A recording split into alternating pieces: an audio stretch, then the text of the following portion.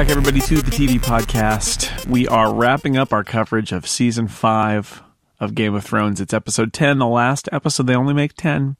This one was called Mother's Mercy. We'll get to that. Mother's Mercy. Good old Mother and her mercy. Anyway, I'm Jason Snell. Joining me to wrap up this season with the this discussion of the final episode of this season. As usual, Monty Ashley. Hello. Hello, Jason. And as often, Brian Hamilton. Hello. Hello, Jason. Hello, Monty. Okay, so here we are at the end. Not much happened, but I suppose we should go through it. So I'm going to walk us through. Stop me when you've got things to say. Lots of notes in my little notebook this time. I missed you guys last week, but I couldn't be on, so thank you for doing that, by the way. Thank you for doing the show without me. So I do want to say before we start that sure. I was watching the previously opening statement. Opening statements. So I was watching the previously, and I realized after watching all of the old things that had happened throughout the season and where things had come before, I was really upset that I felt like not many of these plots really came to their full potential, and I was hoping that they would all be wrapped up tonight. I'm doubtful. At the beginning, in my notes, it says, but we got a lot tonight. There was a lot of resolution. They set everything up in the previous 2 episodes, I feel like, so they could push it all over the finish line here. I mean, finished. Nothing's ever finished in Game of Thrones, but I think they got. I've got a note about this later, but I'll mention it now before we dive into it. For all the talk about how this season has diverged from the books, I can say as a book reader that this is largely how the most recent the final book to be published, this is largely how the most recent book ends. There are a few variations, but a lot of the things that they did to kind of steer off course have kind of been to get them at the right pacing to get them across the finish line with the end of this season, which means I have a big question for next season, which is, well, now what? Because although there's been some divergence and some advancement from the books, I feel like this actually, they put a stake in the ground and said, we're basically going to try to end this where George R.R. Martin ends A Dance with Dragons, and they basically did. So what are you hoping for now? Do you want the book to come out ahead of the show, or are you prepared for a world in which the show spoils what's going to be happening when the book finally gets published? I kind of feel like they're not going to be on the same track at this point, that they're already going to be so many things in books that are not in the show that they're essentially diverged. It'll be interesting to see if their general outlines are the same or not. I haven't heard much from George R. R. Martin lately. You know, I keep checking in to see if he keeps posting sample chapters, but no word of like when his book will come out. So I'm kind of dubious that a new book will come out before next season. I think that's unlikely. Well, here's a phrase I haven't been able to use in many years. You should be reading his live journal. He does post stuff there. He does. Very weird. He's been making updates along the lines of quit complaining to me about the show. Yep. And shut up about the Hugos. Yes. Oh, no, I've seen all those posts, but in none of them has he said, oh, I think the book is going to come out. Because basically they don't do that. There'll be an announcement at some point when there's a book. But since they haven't announced it yet, I suspect it will not be something that happens between now and the end of the year. And that means the show will be starting and there probably won't be a book. But who knows? Anyway, we should get into it. And I'll detail as we go for people who care. To say the things that ended exactly as they did in the book version of it, because it did seem like this is what they were trying to do. We start in Stannis' camp. The snows have melted. I guess the human sacrifice of Stannis' daughter worked, or maybe that fire was just really hot.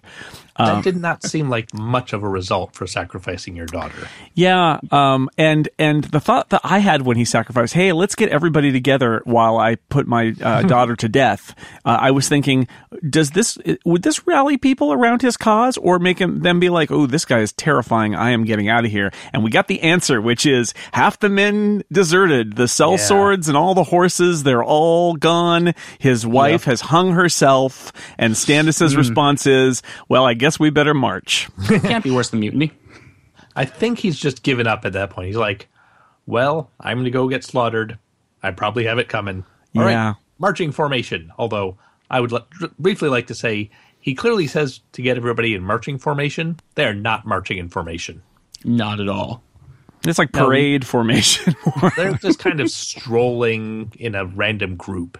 Later on, there's a great overhead shot where you see one army in perfect ranks and files. Yes. And another army just standing there going, well. You know.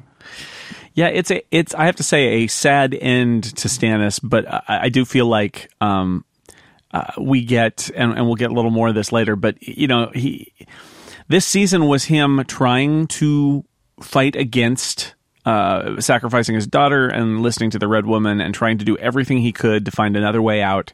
And in the end, he makes this decision, and it's his downfall, and everything is awful. The upside of what he did last week is it makes me not particularly sad that bad things happened to him this week.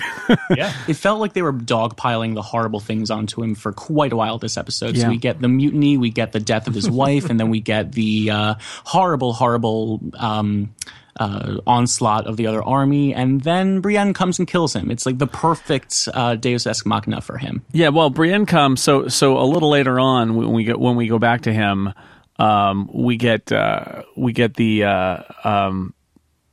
there's not going to be a siege. The Boltons are coming out. And I thought this was good. Smash cut to everybody's dead. Yep. The show's used that a few times, and my favorite has been with the Lannister army in, what was it, season 1 or 2? And here it is again. And it's used for not comedic effect, but it's there for, to show how horrible things are. They don't even need to show the fight. Yeah, you guys know what battles look like. Besides, we've got a really extended shot we want to spend time on later in the episode. We're just going to skip this fight here. Yeah, well, and that it was sort of foregone conclusion, right? So then Stannis is found by Brienne, and there's that moment where he's like, "Oh, I didn't know that they had women in the army of the flayed man." The Boltons didn't do that, and she says, "Oh no! I was there when Renly was murdered by a shadow with your face. You murdered him with blood magic, right?" And he goes, "Yep, that was me."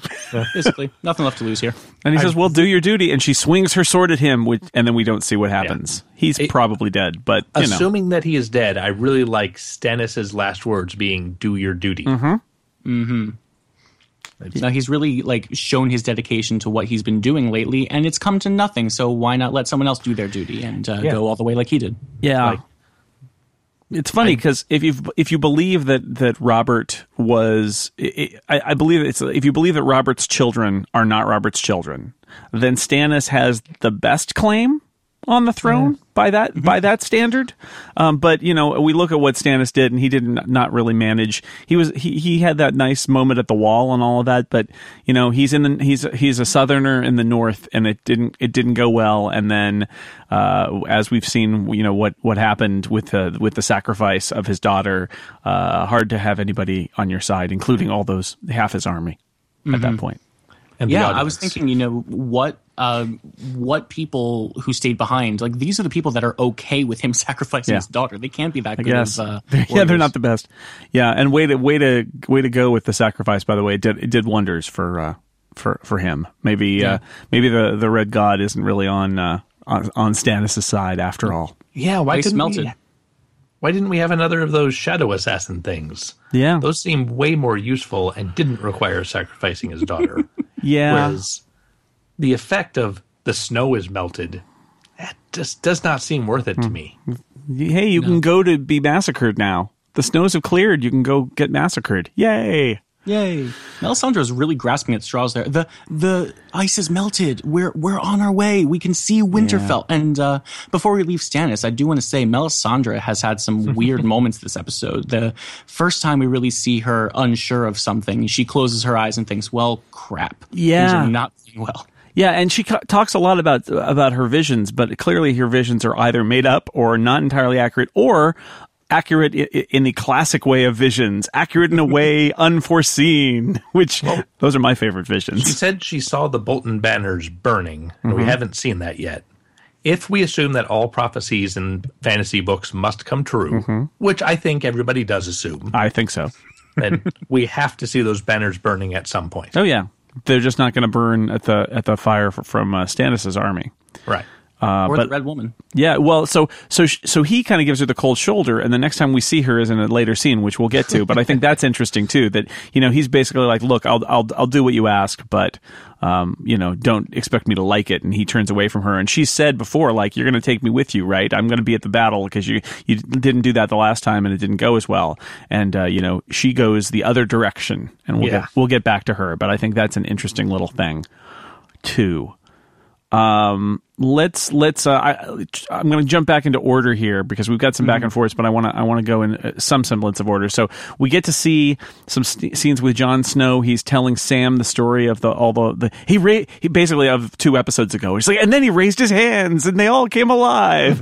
It was awesome. It was the biggest army in the world. Yeah, that was good. They're raising the biggest army in the world, but I killed one with Long Claw, so it's the Valyrian steel. But how many of those swords are there? Which is that's actually literally a statement Monty made like 2 weeks ago. How many of those really are there in the world? I was really hoping there would be an answer that it sounded rhetorical, and they'd go, well, as you know, Sam, there are exactly 15 named Valyrian swords, and here's where they are. The way I read it was very much like there aren't any. Forget it. We're doomed. Ice got turned into 2 different swords. Yeah. One of which Joffrey got, and I guess Tywin kept the other. Right. So I thought that was a good idea, turning one giant sword into 2 smaller swords. Maybe they can melt all the Valyrian steel down and make like just a whole bunch of little tiny Valyrian daggers. Well, I was thinking like arrowheads. A chain. With little nuggets of Valyrian steel studded through it. Then you can just kind of whip it around. Nice. That'd be interesting. You have a future, Monty, in Westeros forging. Oh no! You need to get what's his name? Hot Pie's buddy, the armor maker. Oh yeah, Gendry. Yeah, and you just work with him on your chain idea. Yeah. Valyrian studded chain.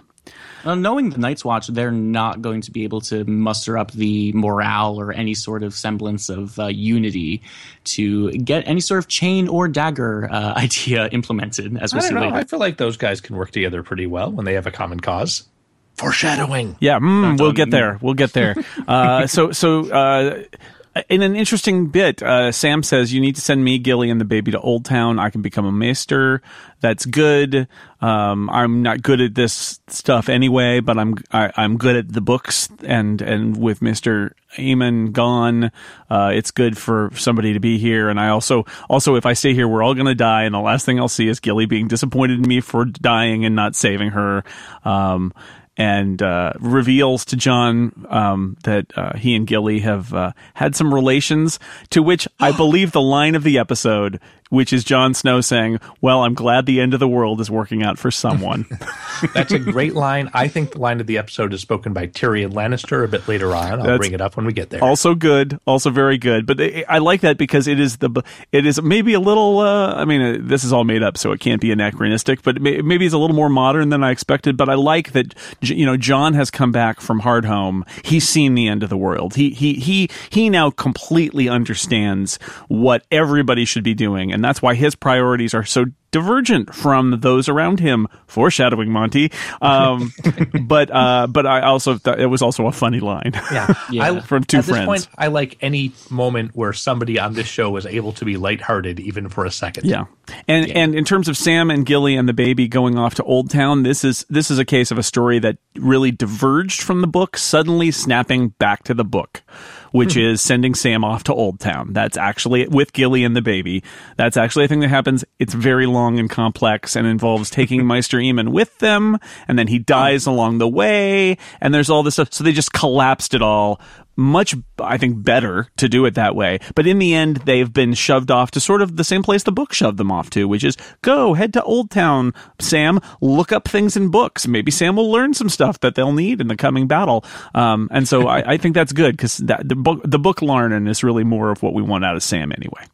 Now, what kind of technicality is there in letting him leave the Night's Watch? Is he still a part of, Castle Black? Is he not allowed to leave Castle Black? Who has the authority to dispatch him? I think the commander, which John is at this point, can send him off to get trained and return as the Meister of the Night's Watch. Because I think there we go. Yeah, I think that's the idea. Is he's basically being sent to train and then come back to replace Meister Aemon as the official wise man, librarian, etc. That is whatever all the Meister jobs are. Get his chain and come back and then live at the wall like Meister Aemon did. And of course, the Night's Watch isn't just at Castle Black. There are supposedly other castles. Right. Supposedly. And also, at least early in the series, they would have guys trolling through all the prisons of Westeros. Yeah, and there's at least one tower, I think, that's manned, which is where they launch all their boats from, which we don't see, but that's presumably, that's something that they do too. So I don't know. There we go. Anyway, so Sam and Gilly and the baby ride off on a horse, and that's all we see of them for this season. We'll get back to Jon in a little bit. Anything more about this? Yeah. That scene reeked to me of, we'll tell you about your mother when you come back, Jon Snow. I could tell somebody was going to die this episode. Sure.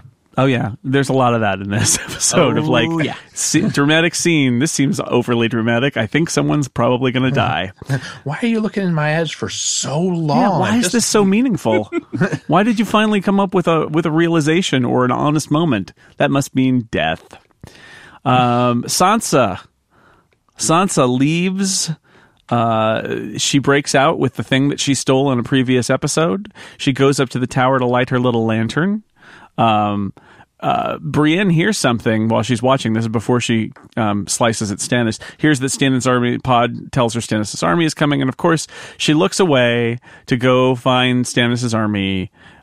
Just as the light, in a very pretty shot, actually, just as the light comes on in the old tower, that is the cry for help from Sansa. It's supposed to be poignant, but when you think about it, this would be a terrible time for Brienne to try to sneak into Winterfell. Well, I'm not entirely sure about that, because with all of the Boltons on the, army out there, it might be something you could sneak in, but probably not. They're probably on guard. And what's she going to do? I mean, at that point, there's this battle happening. So yeah, I'm not sure there's a, aw shucks, I can sneak in moment there. It's just yet another missed connection for Sansa.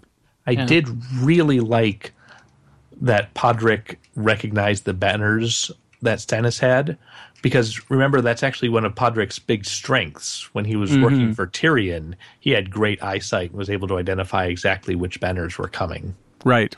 And he's got the background. I've forgotten how much I had missed Brienne and Pod, and seeing that little moment between them where, Pod is really wonderful and really actually helping Brienne at this point. That was something I've really missed. Given how much time they spent earlier this season with the two of them, I was really hoping we'd get more, but here's hoping. Yeah. Let's see. So that takes us to Ramsay Bolton. He says, "Looks like we're done here." Yep, I think so. There's a guy who's crawling around on the ground and says, "I surrender," and he gets sworded in the back because Ramsay takes no prisoners. He's like Klingons that way. I was surprised by that, because I bet he does take prisoners for leisurely for torture fun. later Yeah, on. maybe so, but not this guy. This guy is he's dying anyway, so he's just gonna, he puts him out of his misery in a totally awful way. So that's just to remind us again, Ramsay Bolton, terrible. This was the most Malcolm McDowell it seemed he seemed to be. He's been cranking up to it all season. A little bit of the old ultra-violence for Ramsay Bolton. This episode. There are a couple times when this episode takes bad guys, and they're like, are we sure people understand this is a bad guy? Yeah. Okay. Yeah. Here's what we're going to do. Stabs an unarmed man who surrendered. Mm-hmm. All right. Now we know. I think after a few seasons, people have gotten the message. Yep. Ramsay Bolton, bad guy. Bad guy. Really, really bad guy. So there's a nice scene with Sansa that immediately follows this, where she is caught by Ramsay. This is Ramsay's girlfriend again, right? Yeah. With arrows. She's got many arrows. She's going to return Sansa to her prison, basically. And Sansa has a really nice moment where she says, I know what Ramsay is. I know what he'll do to me. And basically, like, you're just going to have to kill me because I'm not going to let him do it. And the response is, oh, but we're not going to kill you because, you know, you got to have babies because you're the daughter of the Warden of the North, and this gives the whole Bolton thing legitimacy. But I could wound you a lot, and maybe that would be fun, she says. We don't need all of you, just the parts that make babies. Yeah, exactly. So, but Sansa is really kind of like had it up to here, and she's had enough. And at this moment where the girlfriend is going to shoot her with an arrow, Theon finally decides he has to act outside his programming and knocks her over the railing to her death. I'm surprised that this is the moment that Theon just decides to break his programming and help Sansa for the first time. I mean, what makes this moment special? She's gone through so much other horrible stuff. Well, this time she's speaking directly to him. She's saying, I don't want to end up like you. I don't want to be alive with everything that's me cut away, so go ahead and kill me now. And I think she's managing to shame him there. Right. I mean, it was something that I was really excited to see, but again, like, given all the other horrible stuff that's happened and all the other times she confronted him and really berated him, it was like, oh man, I'm glad it happened. And as we'll see soon, there's a few other things that they have in store for each other later. Yeah, so after knocking the girlfriend over, I think some of it too is like, lots of things are happening. Things are about to take a turn. Ramsay is outside the walls, but he's going to be back soon. Like, there's chaos. Now is the time to act. And he is watching another Stark about to be wounded because of his, in this case, his inaction, something that he could feel guilty about. And he can also, I think there's a little bit of a calculation of, or I could just, she thinks I'm on her side, I could just knock her over this thing here and then she would be dead.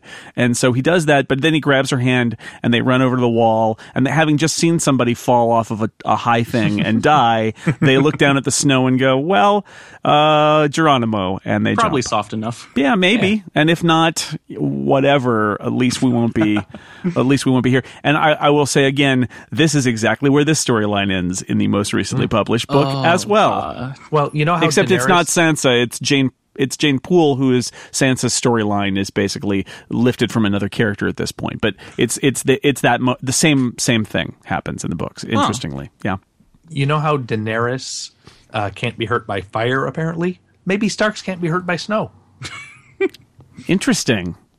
That would be interesting. They just she turns like Iceman. She just like gets a ramp of ice and goes zoom, like Frozone. Didn't you ever wonder why Bran didn't die when he was pushed out of that window?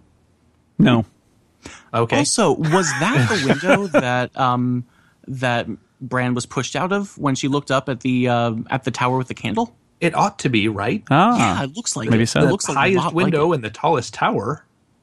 Yeah. R.I.P. Bran and Rickon. Wait a second. No, they're alive somewhere. Rickon is just like living it up in the marshlands, I think. Rickon and Hot Pie have met up. And that's right. They've opened a pie shop. Rickon is undercover, so he sells the pies, but nobody knows who he is. He's just that cute kid who sells pies. Yeah. And Hot Pie makes the pies. I like it. Yeah. That's season 6, episode 1. That's the it's called Hot Pie is the name of the episode. That's the web-only series. Yes, that's right. It's the interim series. In between seasons, we learn about the adventures of Rickon, Hot Pie, and Gendry, who fixes the play. Gendry fixes the oven where Hot Pie cooks his pies. Yeah, and at night, Rickon revels in his 1 or 2 lines he had throughout the entire run of the show. Mm-hmm. Jason, don't take this the wrong way, but your fanfic is boring. Yeah. I haven't even mentioned how Shaggy Dog is involved. Their direwolf. The direwolf gets in all sorts of trouble, and they have to get him out of it. Do they solve mysteries in any way? Yes, they do. Yay! They solve crimes. It's mostly just who stole the pie, and it's mostly Shaggy Dog. But anyway, moving on to Braavos. Meryn Trant, who we saw last time, he's high on Arya's list of people she wants to kill. Girl's got to have a list. It's nice to have lists. They focus the mind. List of people you kill is one way to do that. Anyway, Maren Trant has this delight in not only finding young girls, but in beating them. So he beats three girls, but the last girl takes the punishment, and that really excites him. So he dismisses the other two girls who have no hesitation in saying, I'm out of here. But then the last girl mysteriously changes and turns into Arya Stark because she's used the secrets of the Faceless Men to get into Maren Trant's room, and she stabs him in the eyes, and then she stabs him in lots of other places. And then she does what you'd think is the primary goal of Faceless Men not to do, which is announce, I'm Arya Stark. So far, she's not good at becoming no one. Yeah, no. She's definitely going against the you must become no one, because she's like, you know who I am? I can't hear you. I'm Arya Stark. Stab, stab, stab. You're no one. You're nothing. Name. Stab, stab. She's never more herself than when she's stabbing somebody to death. She's her. Yes.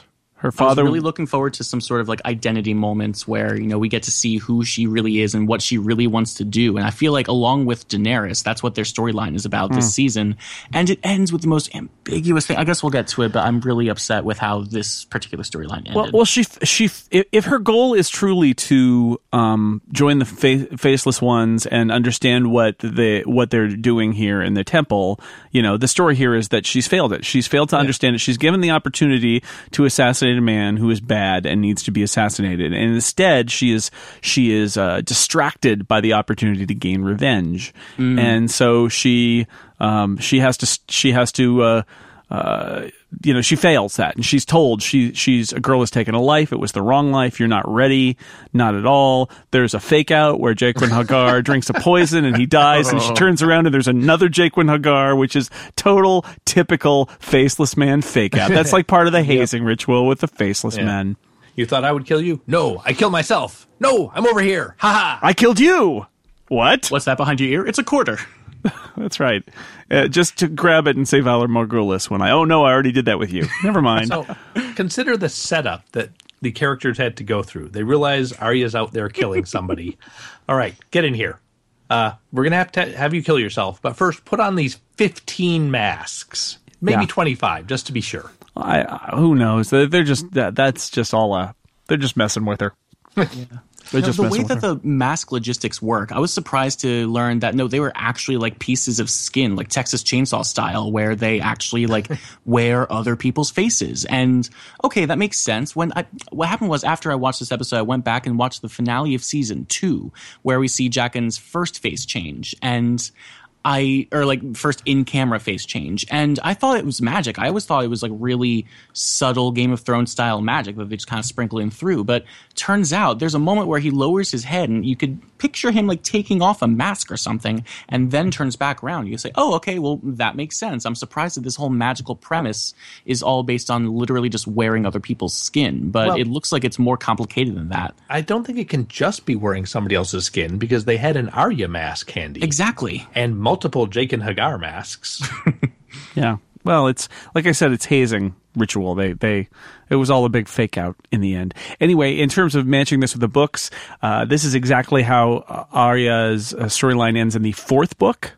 But they've taken a lot of her storyline from the 5th book and flopped some of it into this. So I really don't know where they're going with her. But this is a book-ending cliffhanger. It's just it's a different book than the one that most of this episode is cribbed from. But her going blind at the end because she's kind of failed at a task is absolutely what happens to her in the books. So that was an interesting parallel too, where that's a good little cliffhanger character moment for her, because she's failed and she's gone blind, and what will happen to her next?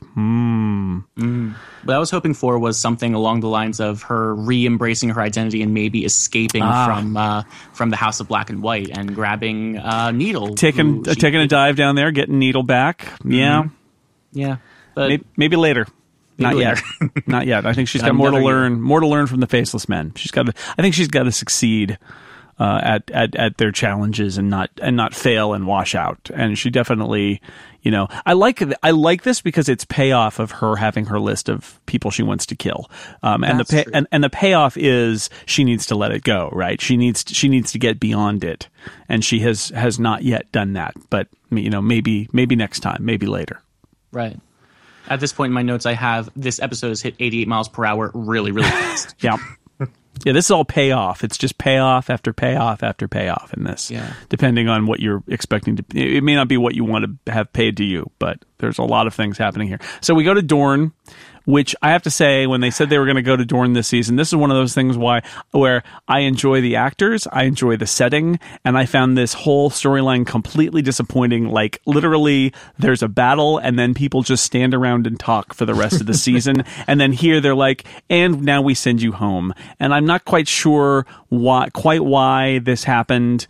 Other than to give Jaime and Bronn something to do, which, hey, Jaime and Bronn are fun, but, they got in one fight, and then that was it. And I don't think it's just giving Jaime something to do. The important thing is giving Jaime something to do that's not in King's Landing. Yeah. Oh, well, yeah. Because if he's there, then Cersei's plot goes completely derailed, because he's not going to put up with that. So again, forgive me for mentioning the books, but since we've got to this point where we're dropping, like, things are in and things are out, there is a much more complicated set of things in Dorne, and there's kind of an adventure out in the desert trying to squirrel Myrcella away from to steal her away from the Martells, and here again, it really just sort of is there to. We have some funny scenes with Jaime and Bronn, and it's to get him out of King's Landing. That's exactly it. So I feel like this was a waste of Alexander Siddig and kind of a waste of the Sand Snakes. They're in a couple of scenes. It felt like, really, we're saying goodbye to Dorne now. I don't love Dorne, but if we're going to go there, I felt like we could have had more stuff happen. Well, Agreed. I'm going to disagree, actually. 2-1, Monty, you're outvoted. Oh. No, go ahead. Minority Report. Light, but I enjoyed the play between Tyene, the Sand Snake, and Bronn. Yes, I agree. I honestly got the impression that she just flirts with everyone, and there was no stakes in it, and they'll never see each other again, which I think is fun. I agree. And then on the boat away from Dorne, it actually kind of moved me that this is the first time Jaime has ever been able to embrace one of his children. I agree. Honestly. I thought that was a really nice moment. I'm not sure we needed the whole thing in Dorne to get to that moment. I don't think it buys it, but I did enjoy that moment. I will grant you that. And of course, this is one of those other areas where we have some meaningful stuff. Jaime tries to, first off, another great funny line. Bronn is talking to his friends, the Sand Snakes, and Jaime says from the boat, "Whenever you're ready, my lord." That is a good line. That was really good. But then, he opens up to Myrcella. He's trying to explain how the world works and how it's kind of amazing that she's found somebody she likes for this arranged marriage, because usually arranged marriages are awful. We've seen examples of that this season. And she says, "I know about you and Mother, and I'm glad." And she says, she's basically proud to be his daughter. And I thought, well, this is awfully emotional and meaningful. So, of course, in TV rules, that means she's about to die from the lingering kiss that she received earlier, which seemed suspicious at the time. And indeed, she's bleeding from the nose profusely from a poison kiss. And it's presumably it is the same poison we saw used on Bronn. So it was set up. And on the landing, she takes the antidote. But of course, there's no antidote on the boat. And I wrote in my notes, "Boo." Yeah. It's a shame. You're right. This is exactly like all the moments in Dorne leading up to this one scene. It's like all the stuff in the jail cell, while still being funny and featuring Bronn and the Sand Snakes, it really just kind of led to this moment. It's a nice little setup, but again, it could have been handled much, much, much better. That's what Myrcella gets for being happy in her arranged marriage and accepting her father. I was getting some weird incesty vibes from that. I was expecting that to happen. I'm really glad it didn't. You're right. I was expecting that to happen, but I'm glad it didn't. Yeah, because on a television show, whenever someone says, "I know exactly what you're about to say," they're going to misinterpret it some horrible way. I do wonder what's going to happen to Tristan Martell at this point. Yeah, do they just throw him in the water? or do they take him back to King's Landing as a hostage, or what? But I think the most important, we may never see him again. I think the most important thing is that Jaime will presumably return to King's Landing next season with this terrible news that Cersei, who is just who is under threat of trial and has just escaped her terrible experience that we're about to get to, and now he's got to bring the news that another one of their children has died. The one you were sent to go get. Yeah, Jamie. Yeah, that's bad too. That's bad. He got her right to the landing. I say don't let the scary woman give anybody a lingering kiss on the dock. That's what I say. I don't care where she gets. Or do they turn around and just haul the boat right back and say, "Look what you did." It turns out that would actually be the right move because Prince Martell did not approve of this. No, but.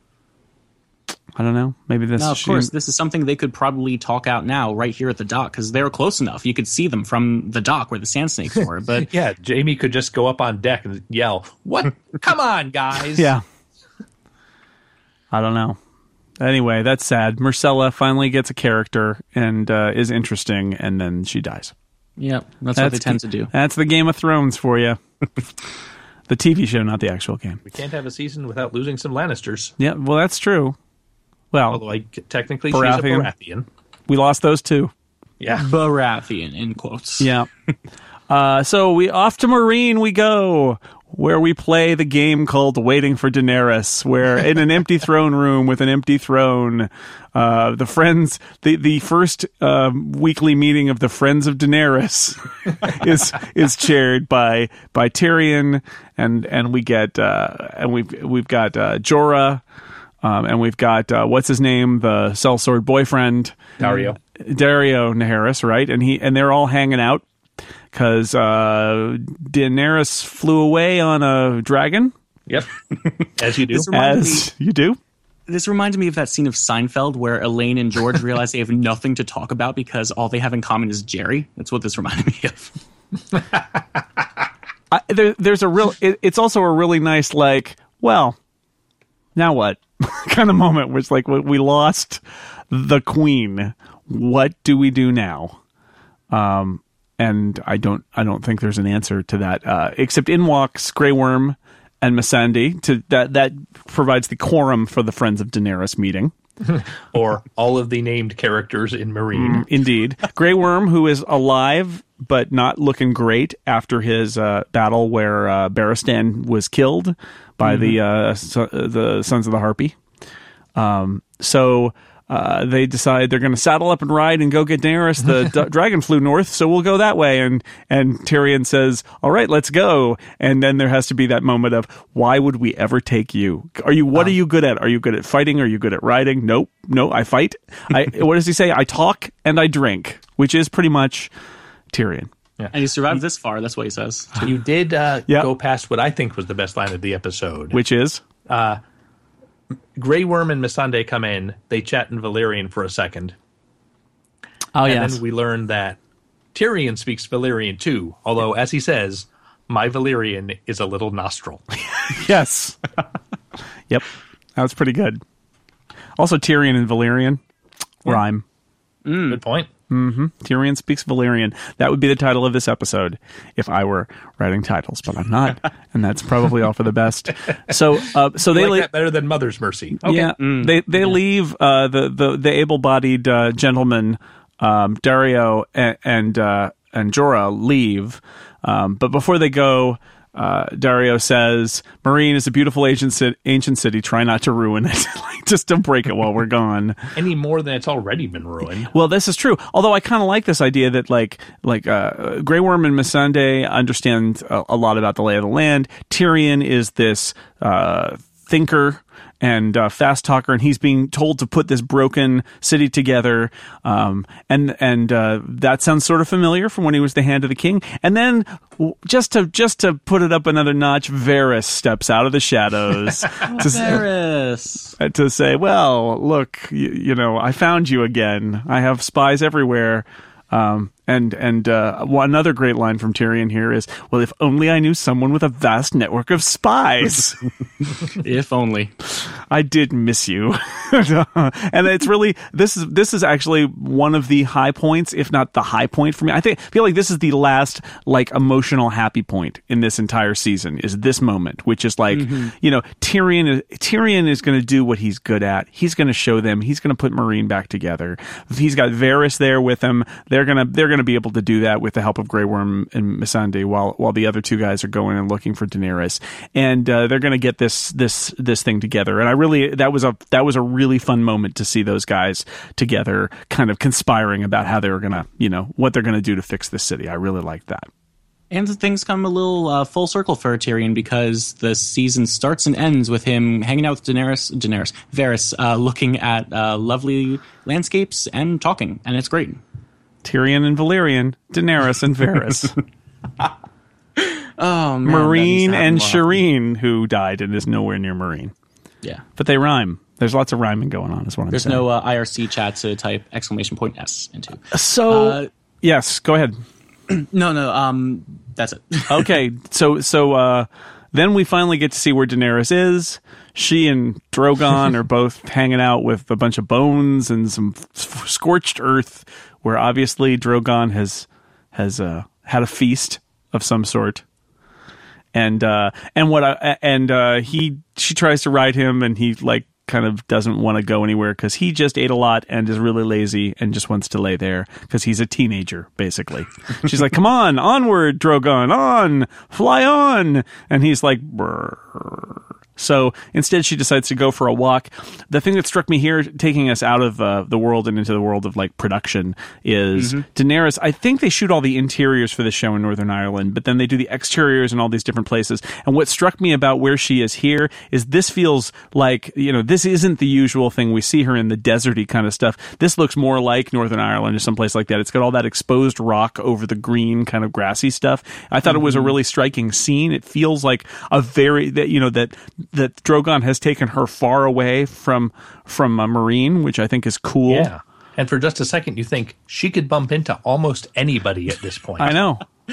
Yeah, she doesn't know where she is. It's great. Maybe she's in Westeros now. But instead, there are the sound of horses. Hey, remember those guys, the Dothraki? They're back. It's a Dothraki horde. And she drops her wedding ring because she needs to be like the Khaleesi again. And they circle her, and they do a fancy little thing where horses circle her.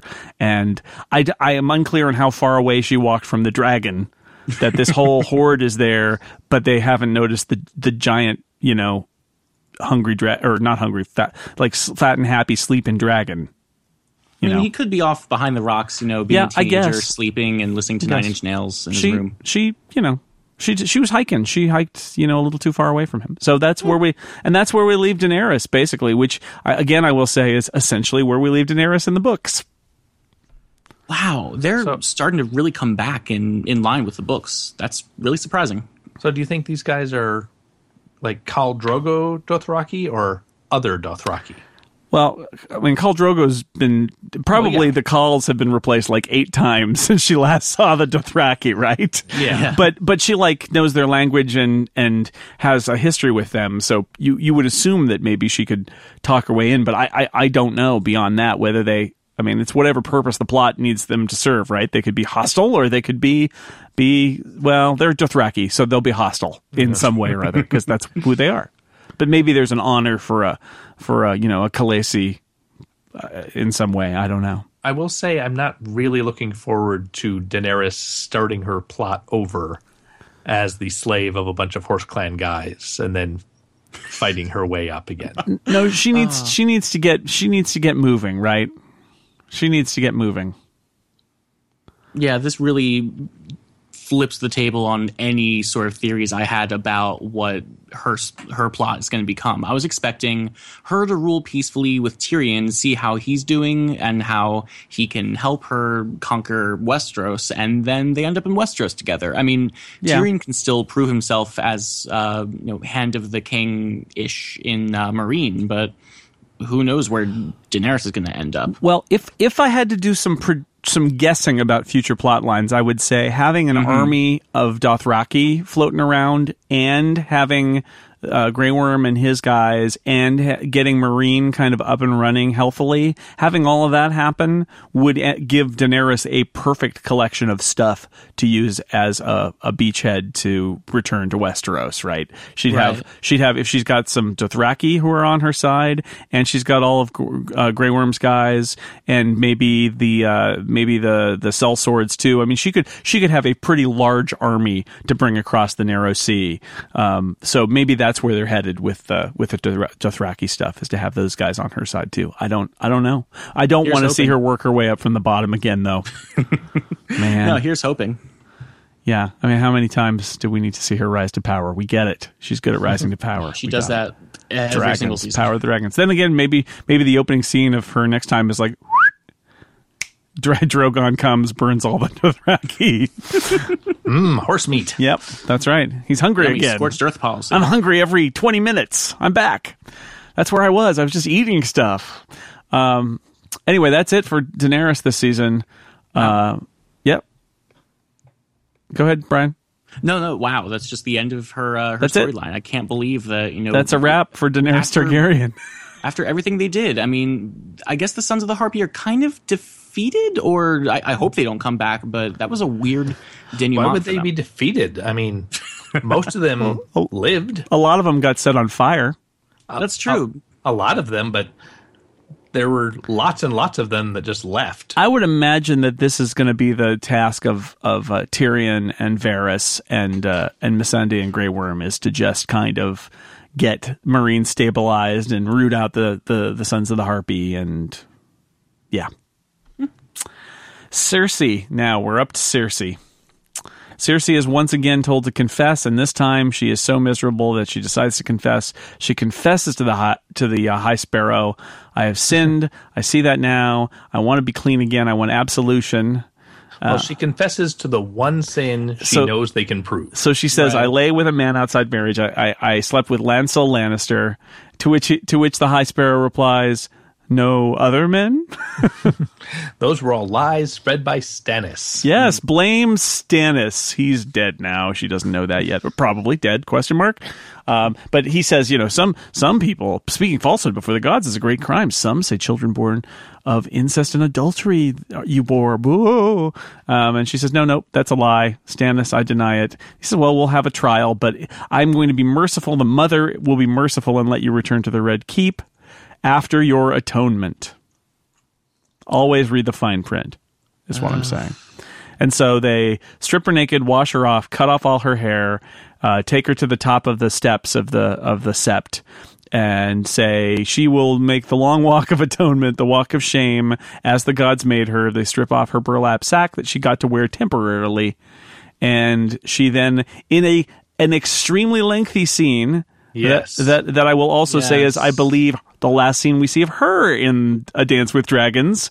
She walks across King's Landing to the gates of the Red Keep, being in an escalation of hatred for her from the people of the city, as they spin on her and throw things at her and say terrible things at her, as she and in one of my favorite touches in the entire thing, as one of the Septons walks behind her doing this. Shame, shame, shame, ding. Yep.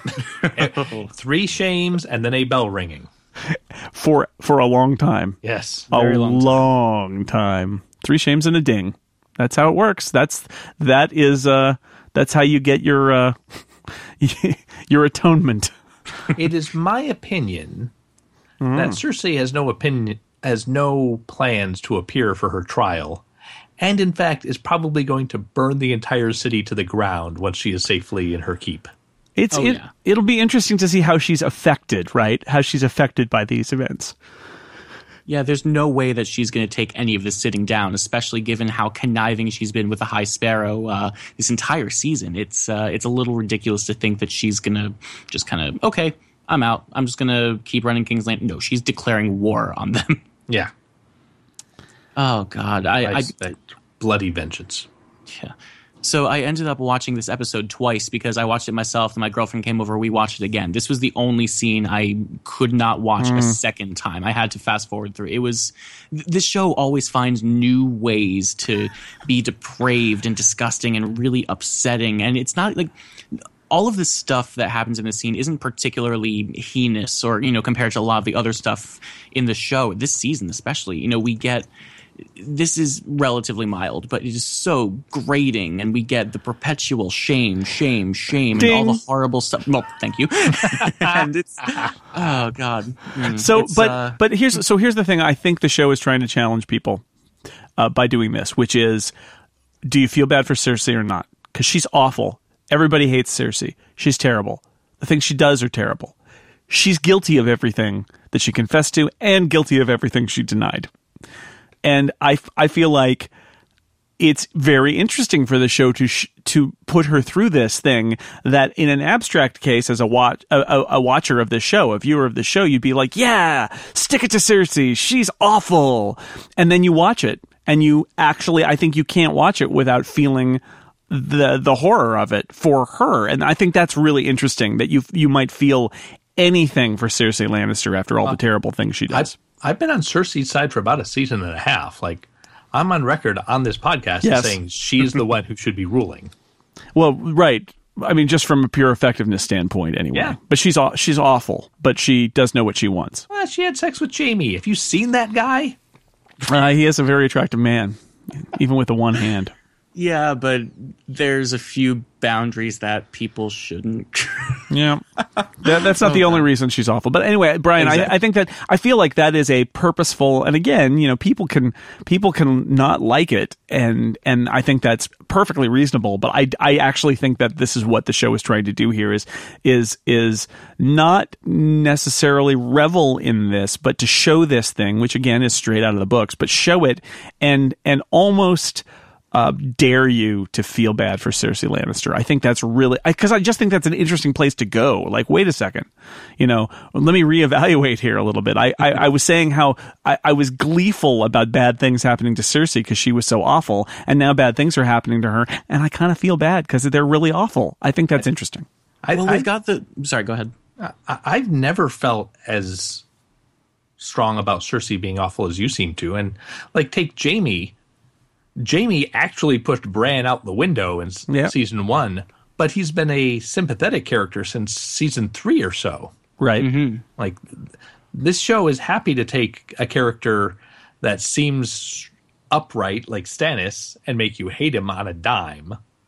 And if they can take a character that you previously hated, like Cersei, give her more dimensions in the other direction, it's totally going to do that.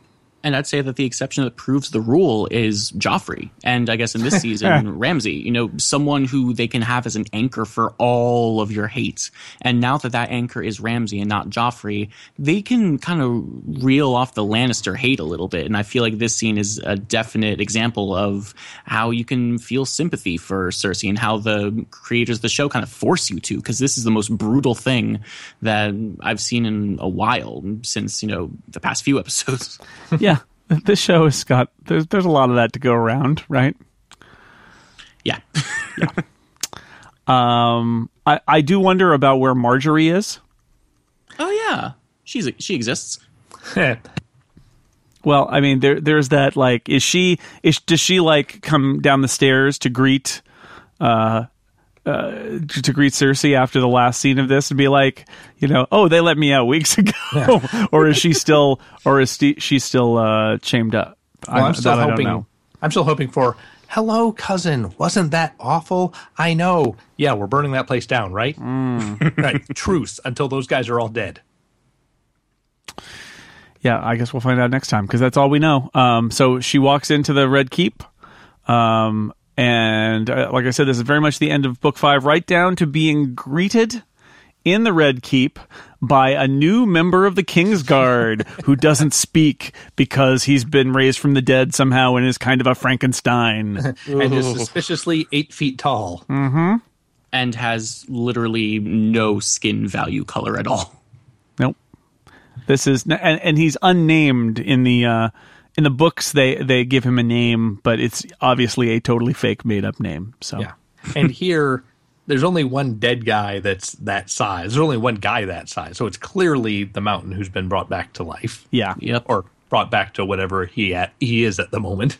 Yes. Zombie. Well, he's good enough to like pick things up. Yeah, I wrote down Zombie Mountain, but it's more of a Frankenstein Mountain thing. Like he's got more eye-hand coordination than I think of as being typical for zombies.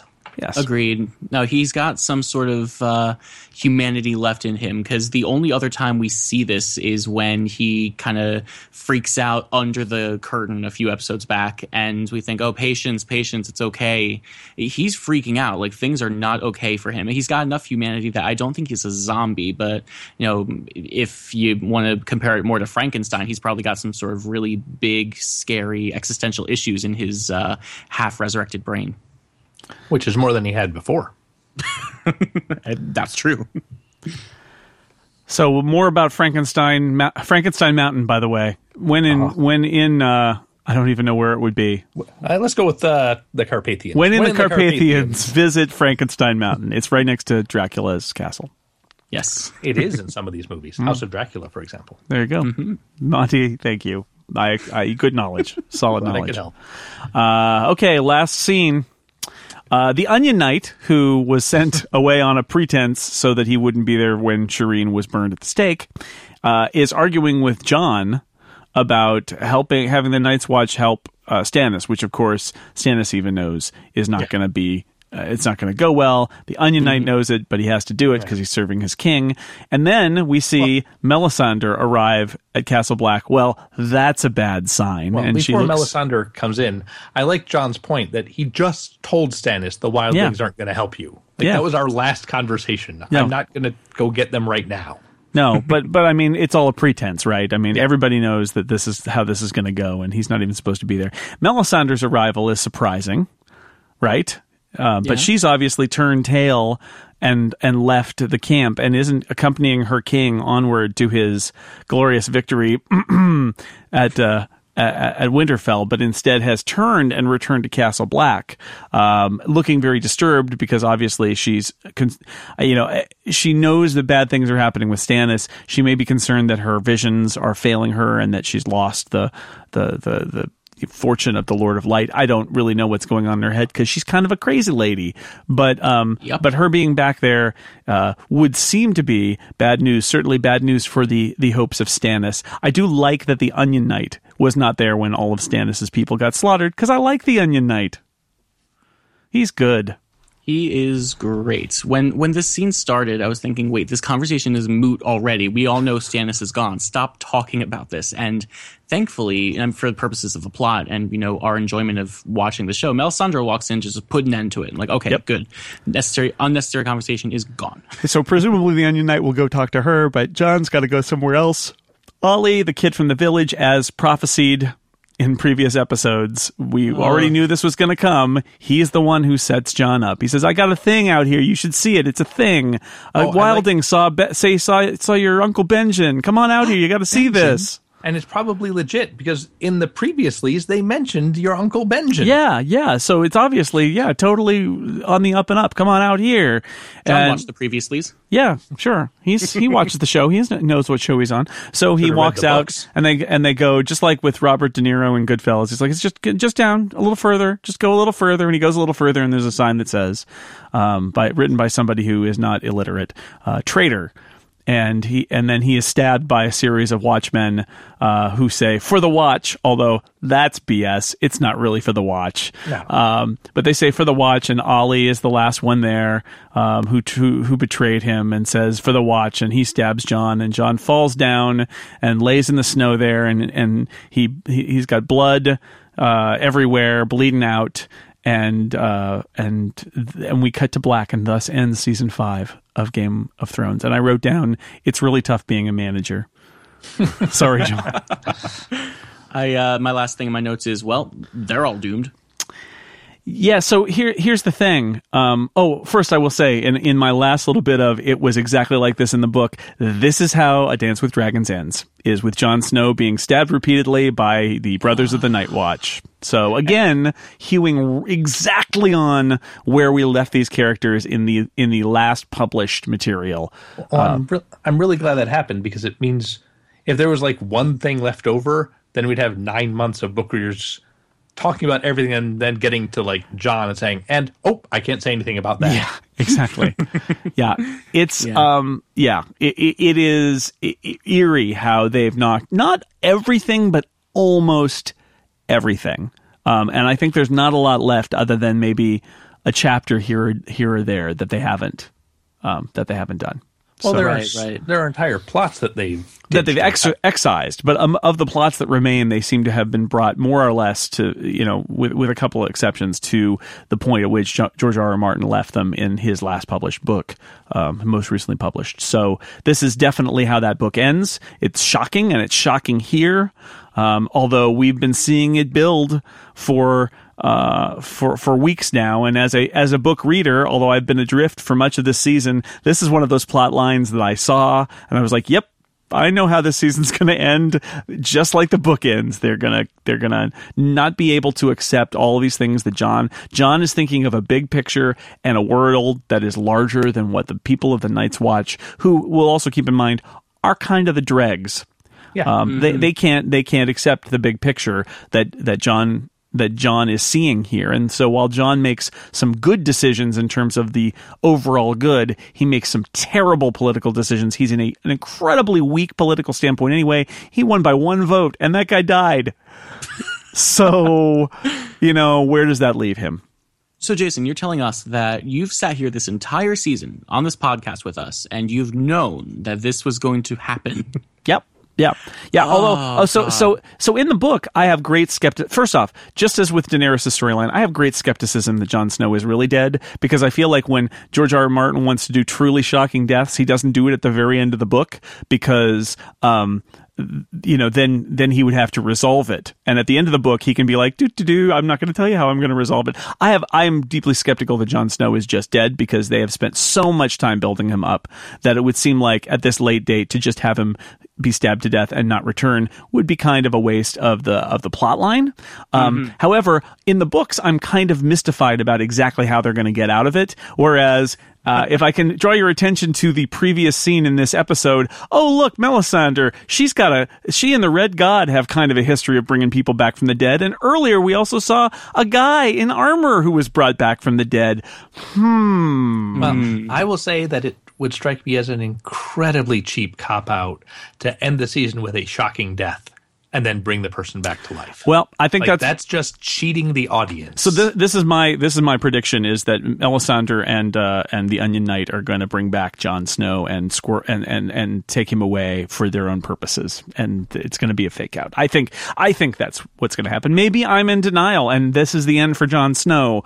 It could well happen. I'm just stating that makes the end of this season cheap. Yeah. If you bring somebody back to life, then what does any of it mean? Well, yeah, but I mean, this is a world where bringing people back to life does happen from time to time. So I'm more inclined to accept it. And having her appear at Castle Black right before this happens is hanging a lantern on it a little bit. And she's looking for. She tried to recruit him before, and she's Stannis is kind of a lost cause now. So maybe she's got some backup plan. I don't know. Maybe not. But I feel like it's not quite as unreasonable, just in the sense that this is a universe where people get brought back from the dead. Somebody on Twitter, I saw post a tweet that basically said, cast resurrection, immediately. It's a D&D move that happens immediately for Jon Snow. If it's so easy for her to do that, why doesn't she go out into that forest and resurrect Stannis? Well, I mean, she lost Stannis. He took off. I think it's a good question. She took off. Yeah, well, no, he took off. He gave her the cold shoulder. Yeah, he's a lost cause. And then she's like, all right, well, then he's not following my path. I don't know. She's a crazy lady. I imagine that what we would get if Jon Snow comes back is it's going to be surprising.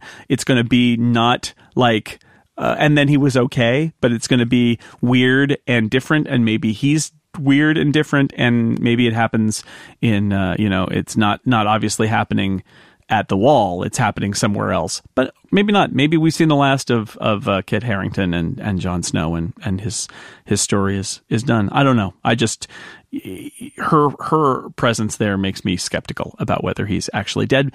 But like I said, I'm skeptical in the books of whether Jon Snow is actually dead, and maybe he actually is. It would certainly be shocking if that were the case, but I'm still not buying it. Well, structurally, this is the last shot of the entire season. Yep. Usually, these kinds of big death things happen in the penultimate episode. And as I've ranted about on this podcast last week, we didn't get that. We got a few relatively big things. This season, over the last 3 episodes, we've gotten some really big things, but no one big thing until right now.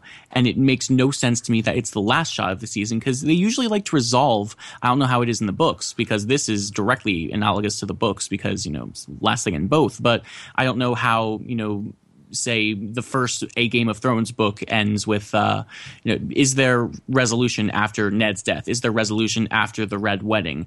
It doesn't seem like typical Game of Thrones to want to end on this massive of a cliffhanger where a major character dies.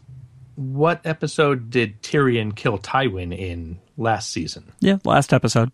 Well, that seems like it was not as large story-wise, but pretty big. And Daenerys stepping out of the fire with dragons. Right? See, that's big in terms of looking forward, like the end of season 2 when the big White Walker army, I believe, is the last shot of that season.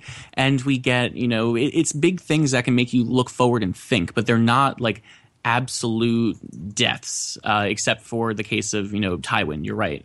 I don't know. I feel like this is too big of a thing for them to end on without following up on it next season. Yeah. I'm with you there, Jason. I hope that he's revived somehow, and then there's some big I don't know, clash with Stannis, maybe zombie Stannis, as brought back by Melisandre. I just can't say enough about how disappointed I would be if he comes back, especially quickly. That would just remind me of old serials where they would show the avalanche.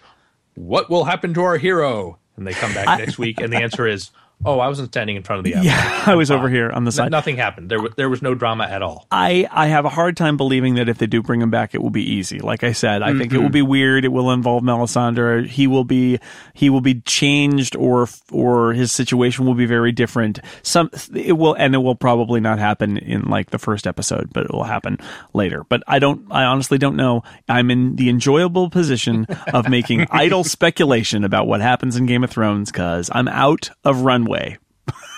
I was always considering reading the books just to get the full picture of everything that could possibly happen. Turns out I don't need to. Everyone is on the exact same page as me for the first time in 5 years. Yep. Yeah. Really, at this point, there's very little that the books will ruin for any viewer of the show. So I think it's good. I think it's a good place to be. I kind of hope that George R.R. Martin's next book doesn't come out before the next season, because it would be a fun thrill ride to have this happen in this way, and again, the plots have diverged in so many other ways that the stuff that isn't in the books, I think, can't be done in the books, largely because Varys has a totally different through line in the books that cannot happen because of where he is. He's he's thousands of miles away from where he is in the books, and that's good. So I think that the show just forges on from here, knows the general direction of George R.R. Martin's storyline, and is going to get there in their own way. And I think that's good. So what did you guys think of this episode overall? As a I know we talked about it a little bit, but as a season finale, how did this go down for you, Monty? I felt I liked it, but I felt it was a little rushed. It's like they got to the final episode, and I felt like there was a lot of rushing around. Got to close that off. Got to finish that off. Got to kill these 5 or 6 important characters. Yep. There was what I felt like was a bit of box checking. Yeah, I think the shape of this season was weird, and in that it felt like we were playing stall a little bit early, and then there was rapid acceleration at the end, and I would have rather the acceleration have been more constant throughout And I do get the sense, I said this a couple weeks ago, I get the sense almost that we've reached the point where they've finally gotten everything in place to execute the outline for, if they believe they're going to do this in 2 more seasons, they knew they had like the last 23 story beats written, right? The last 23 episodes. But they had to spend the first part of this season getting to the point where they could start knocking down all the storylines. And so we kind of lurched from a lot of scenes that seemed very familiar to suddenly now all these things are picking up. And it was a weirdly paced season for me. I enjoyed this episode because lots of stuff happened. It's like, yay, lots of stuff finally happened. But, when we only do 10 episodes a season, lots of stuff should probably happen in every episode. And that didn't happen this season, I think, early on. Yeah. No, I wholeheartedly agree. I think that this is very atypical Game of Thrones in terms of structure, in terms of story beats, in terms of where people start and end this season. I love this episode, and I've ranted on this podcast before about how much I didn't like previous episodes.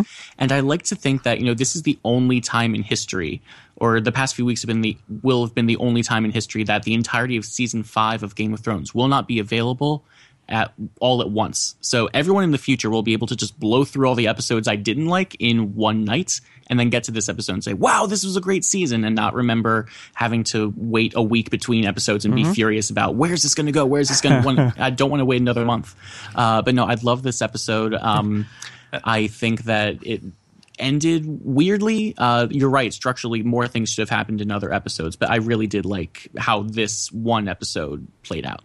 Yeah, if you watch the episodes right in a row, Stannis' comeuppance for killing Shireen will come like 20 minutes after he does it. Yeah. Yeah, exactly. Yeah. All right, anything we should mention before we go? Yes, if you want to hear more about what I have to say about Game of Thrones, I'm filling in previously.tv, writing about this very finale. That should be up Monday sometime. All right, so you should check that out. And we should also say you should check out this coming weekend's episode of The Incomparable, where I believe we will be back along with many incomparable panelists to talk about the season of Game of Thrones as a whole and other TV that we watched in this last TV season. So more Game of Thrones talk on The Incomparable this coming weekend. Well, that's it. We've reached the end for now. It's been a pleasure doing this for a second season, and I've been glad to share these conversations with both of you guys. So thank you so much for being a part of it. It's been a lot of fun. It's been great. Thank you very much, Jason, as always. And thanks to everybody out there for listening to TV. We'll be back with recaps of other things on this feed. They're threatening to come back and do some early episodes of The Flash season 1, and I'll definitely be back in the fall for the return of Doctor Who, and there'll be some, Arrow will be in there, and maybe one more Daredevil. There's lots of stuff, so stay tuned. But yes, Monty? Why aren't they doing the 1990 Flash right now? It's a good question. I think the listeners spoke and they preferred to go back to this season of The Flash instead. Shame on them.